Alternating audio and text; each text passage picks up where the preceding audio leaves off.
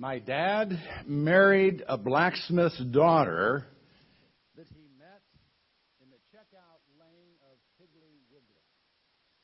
Okay? Little did he know that he was marrying into a royal bloodline.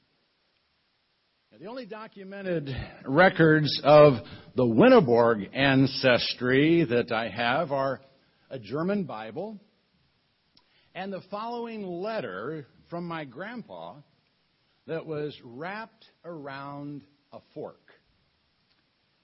The handmade fork belonged to my father when he entered the Hanover War in 1859 at the age of 18 years. Hanover was a small nation. The Prussians had whipped two nations and then went after Hanover to make the King of Prussians the German Emperor of Germany. They knew they were going to be whipped, so they surrendered and gave the soldiers 24 hours to enlist. My father deserted, rode his horse as far as he could, and got work on a 3-masted ship for America. He was 11 weeks and 6 days coming across. Got into New York in 1866, but he still had the fork in his kit. He landed in Springfield on June 27, 1866. The Winneborgs have a family fork. The Carters have a family tree. And they proudly wore these T-shirts to the Carter reunion last Thanksgiving.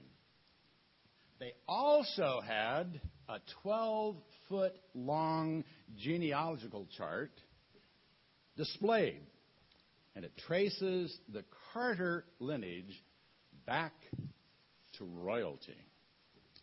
Now, I do have to confess, we didn't know we were of royal descent until some 30 years ago when it was discovered that we were descendants of Captain Thomas Carter.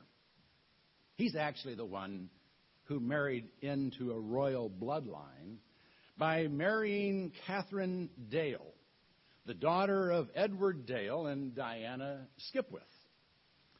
Edward Dale's father was Sir Thomas Dale, who became governor of Virginia in 1614, and who incidentally took Pocahontas into his home and baptized her. That's a fun bit of family history, but the big deal is that the Carters could now trace their lineage back to the Skipwiths, and through various branches of the Skipwith line to Charlemagne, William the Conqueror, and numerous kings of England and France. So yes, you can call me Sir Richard.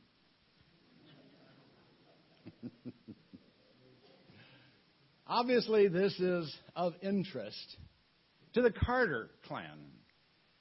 And if I was claiming the throne of England and you were my supporters, you would be very interested in my genealogy because it would support my right to reign. That is why the genealogy that introduces the Gospel of Matthew, the study we are beginning this morning, is so important. Now, I realize it's easy to glaze over when reading the genealogies in Scripture. But the first chapter of Matthew, the first 17 verses, contains the genealogy of Jesus. And we've been adopted into his family. So if nothing else, let's at least read it with a sense of curiosity about our family tree. Matthew chapter 1. The book of the genealogy of Jesus Christ, the son of David, the son of Abraham. To Abraham was born Isaac, and to Isaac Jacob, and to Jacob Judah and his brothers. And to Judah were born Perez and Zerah by Tamar. And to Perez was born Hezron, and to Hezron Ram. And to Ram was born Amminadab, and to Amminadab Nahshon, and to Nahshon Salmon. And to Salmon was born Boaz. And to Boaz was born Obed by Ruth, and to Obed Jesse. And to Jesse was born David the king. And to David was born Solomon by her who had been the wife of Uriah. And to Solomon was born Rehoboam, and to Rehoboam Abijah, and to Abijah Asa, and to Asa was born Jehoshaphat, and Jehoshaphat Joram, and Joram Uzziah, and to Uzziah was born Jotham, and to Jotham Ahaz, and to Ahaz Hezekiah, and to Hezekiah was born Manasseh, and to Manasseh Ammon, and to Ammon Josiah, and to Josiah were born Jeconiah and his brothers at the time of the deportation to Babylon. And after the deportation to Babylon, to Jeconiah was born Shealtiel. And to Shealtiel, Zerubbabel. And to Zerubbabel was born Abiad. And to Abiad, Eliakim. And to Eliakim, Azor. And to Azor was born Zadok. And to Zadok, Achim. And to Achim, Eliad. And to Eliad was born Eleazar. And to Eleazar, Mathan. And to Mathan, Jacob. And to Jacob was born Joseph, the husband of Mary, by whom was born Jesus, who is called Christ. Therefore, all the generations from Abraham to David are 14 generations. And from David to the deportation to Babylon, 14 generations. And from the deportation to Babylon to the time of Christ, 14 generations. Now, to Matthew's early readers, this was very important and very interesting.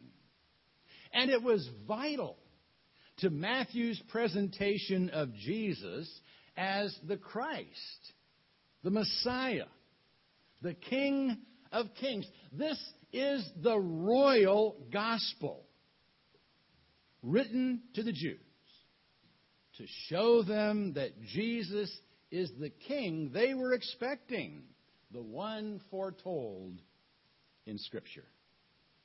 And to do that, Matthew had to prove the royal descent of Jesus. Because unless there's a usurper to the throne, royalty depends upon heredity.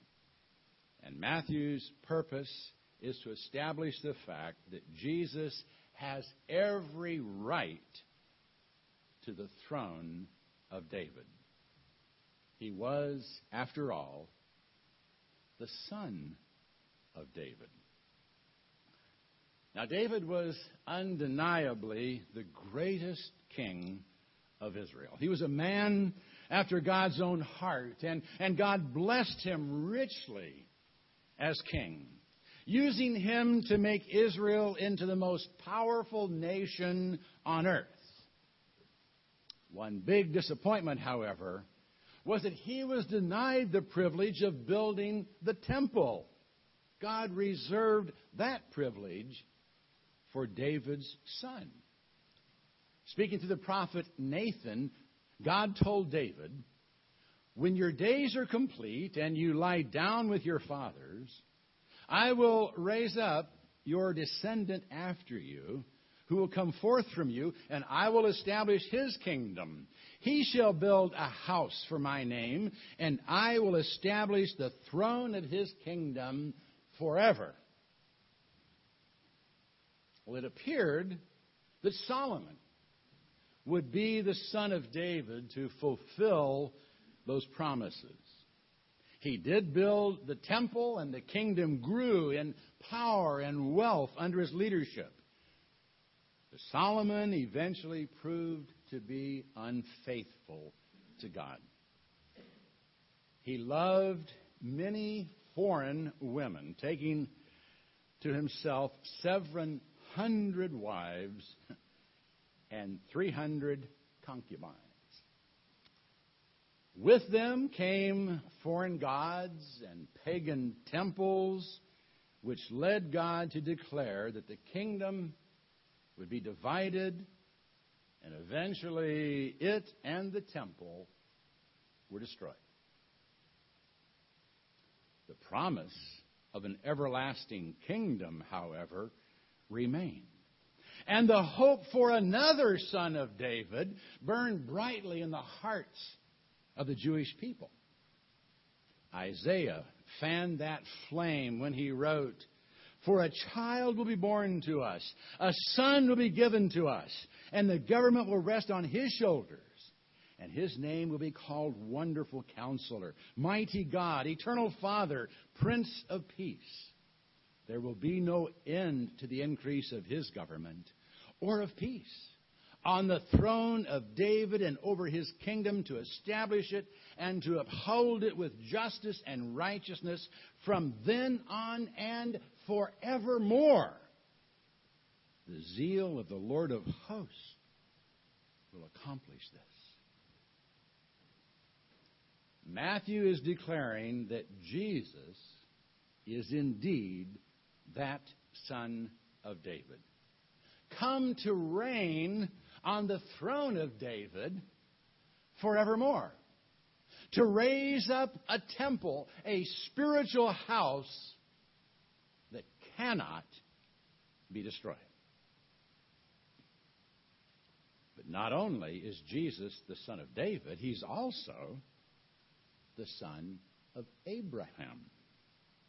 Abraham was the father of the Jewish nation. And because of his faith, God made some extraordinary promises to him. In Genesis 22, 17 and 18, we read these words, "Indeed, I will greatly bless you, and I will greatly multiply your seed as the stars of the heavens and as the sand which is on the seashore. And your seed shall possess the gate of their enemies. And in your seed all the nations of the earth shall be blessed, because you have obeyed my voice." God promised Abraham that his descendants would be as numerous as the stars of heaven, and that through his seed, all the nations of the earth would be blessed. But it seemed that God was a little slow in fulfilling that promise. Abraham was 100 years old before he had the son of promise. And Isaac, his son, only had 2 sons. Jacob and Esau. Now, through them did come 2 nations, the nation of Israel, the name later given to Jacob, and the Edomites, or the group from Esau, or Edom, as he was also known. Now, both sons had received blessings from the hand of Jacob, and the nations that came from them were blessed for many centuries. But the Israelites, they could always be numbered, and the Edomites eventually died out.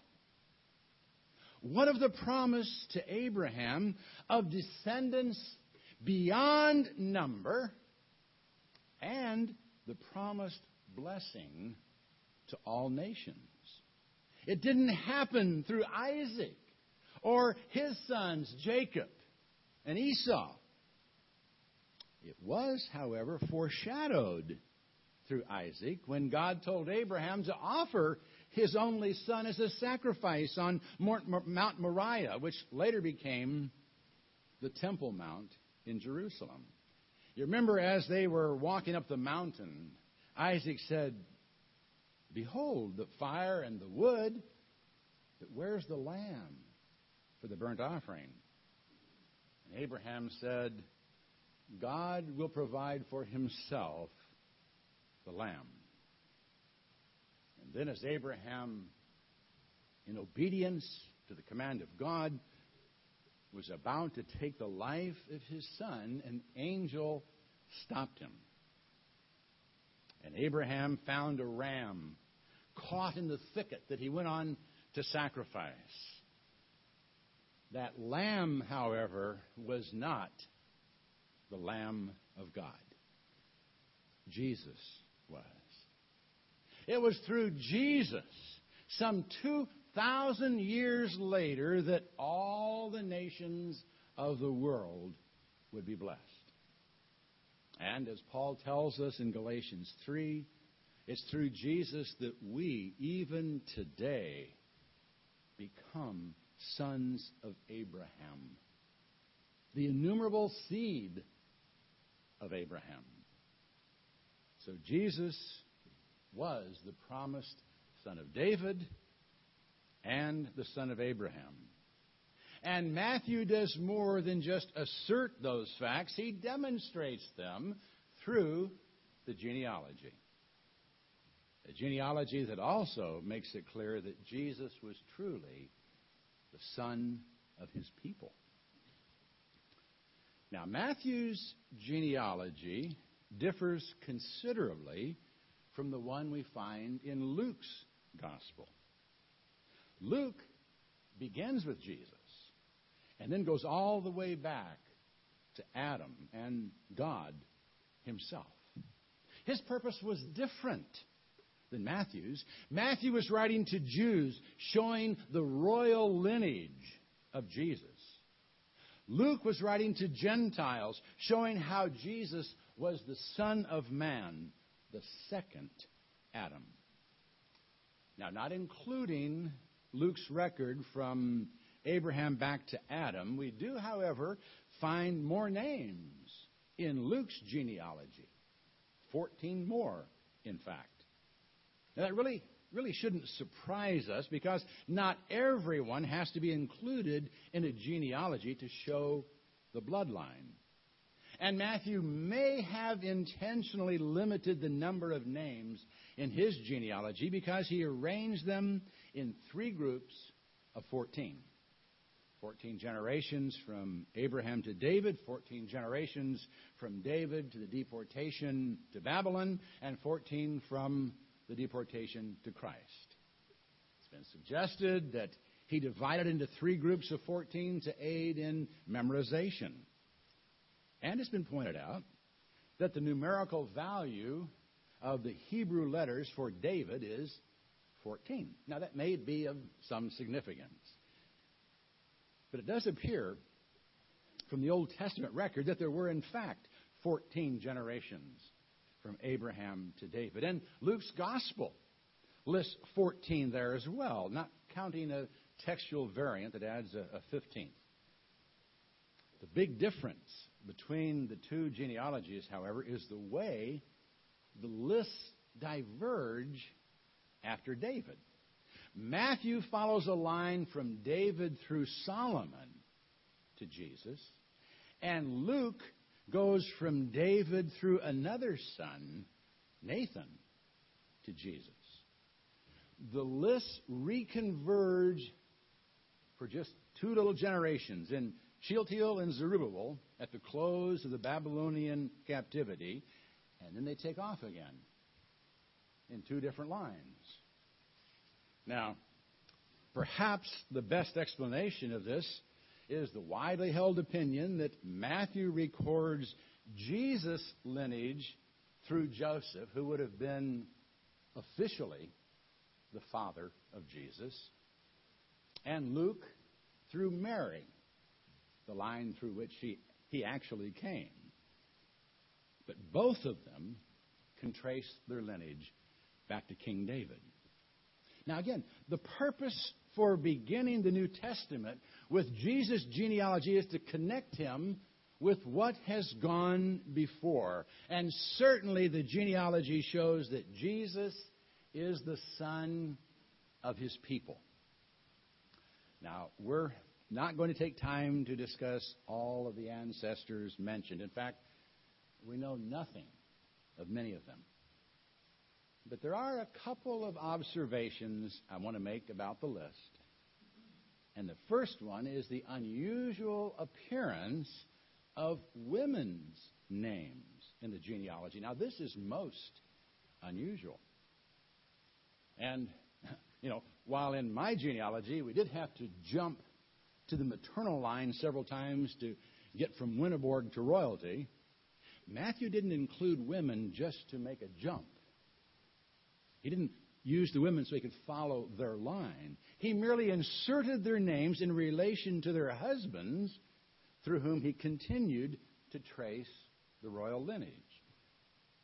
Why did he do that? Why did he include their names? I think he did so because they are of special note in and of themselves.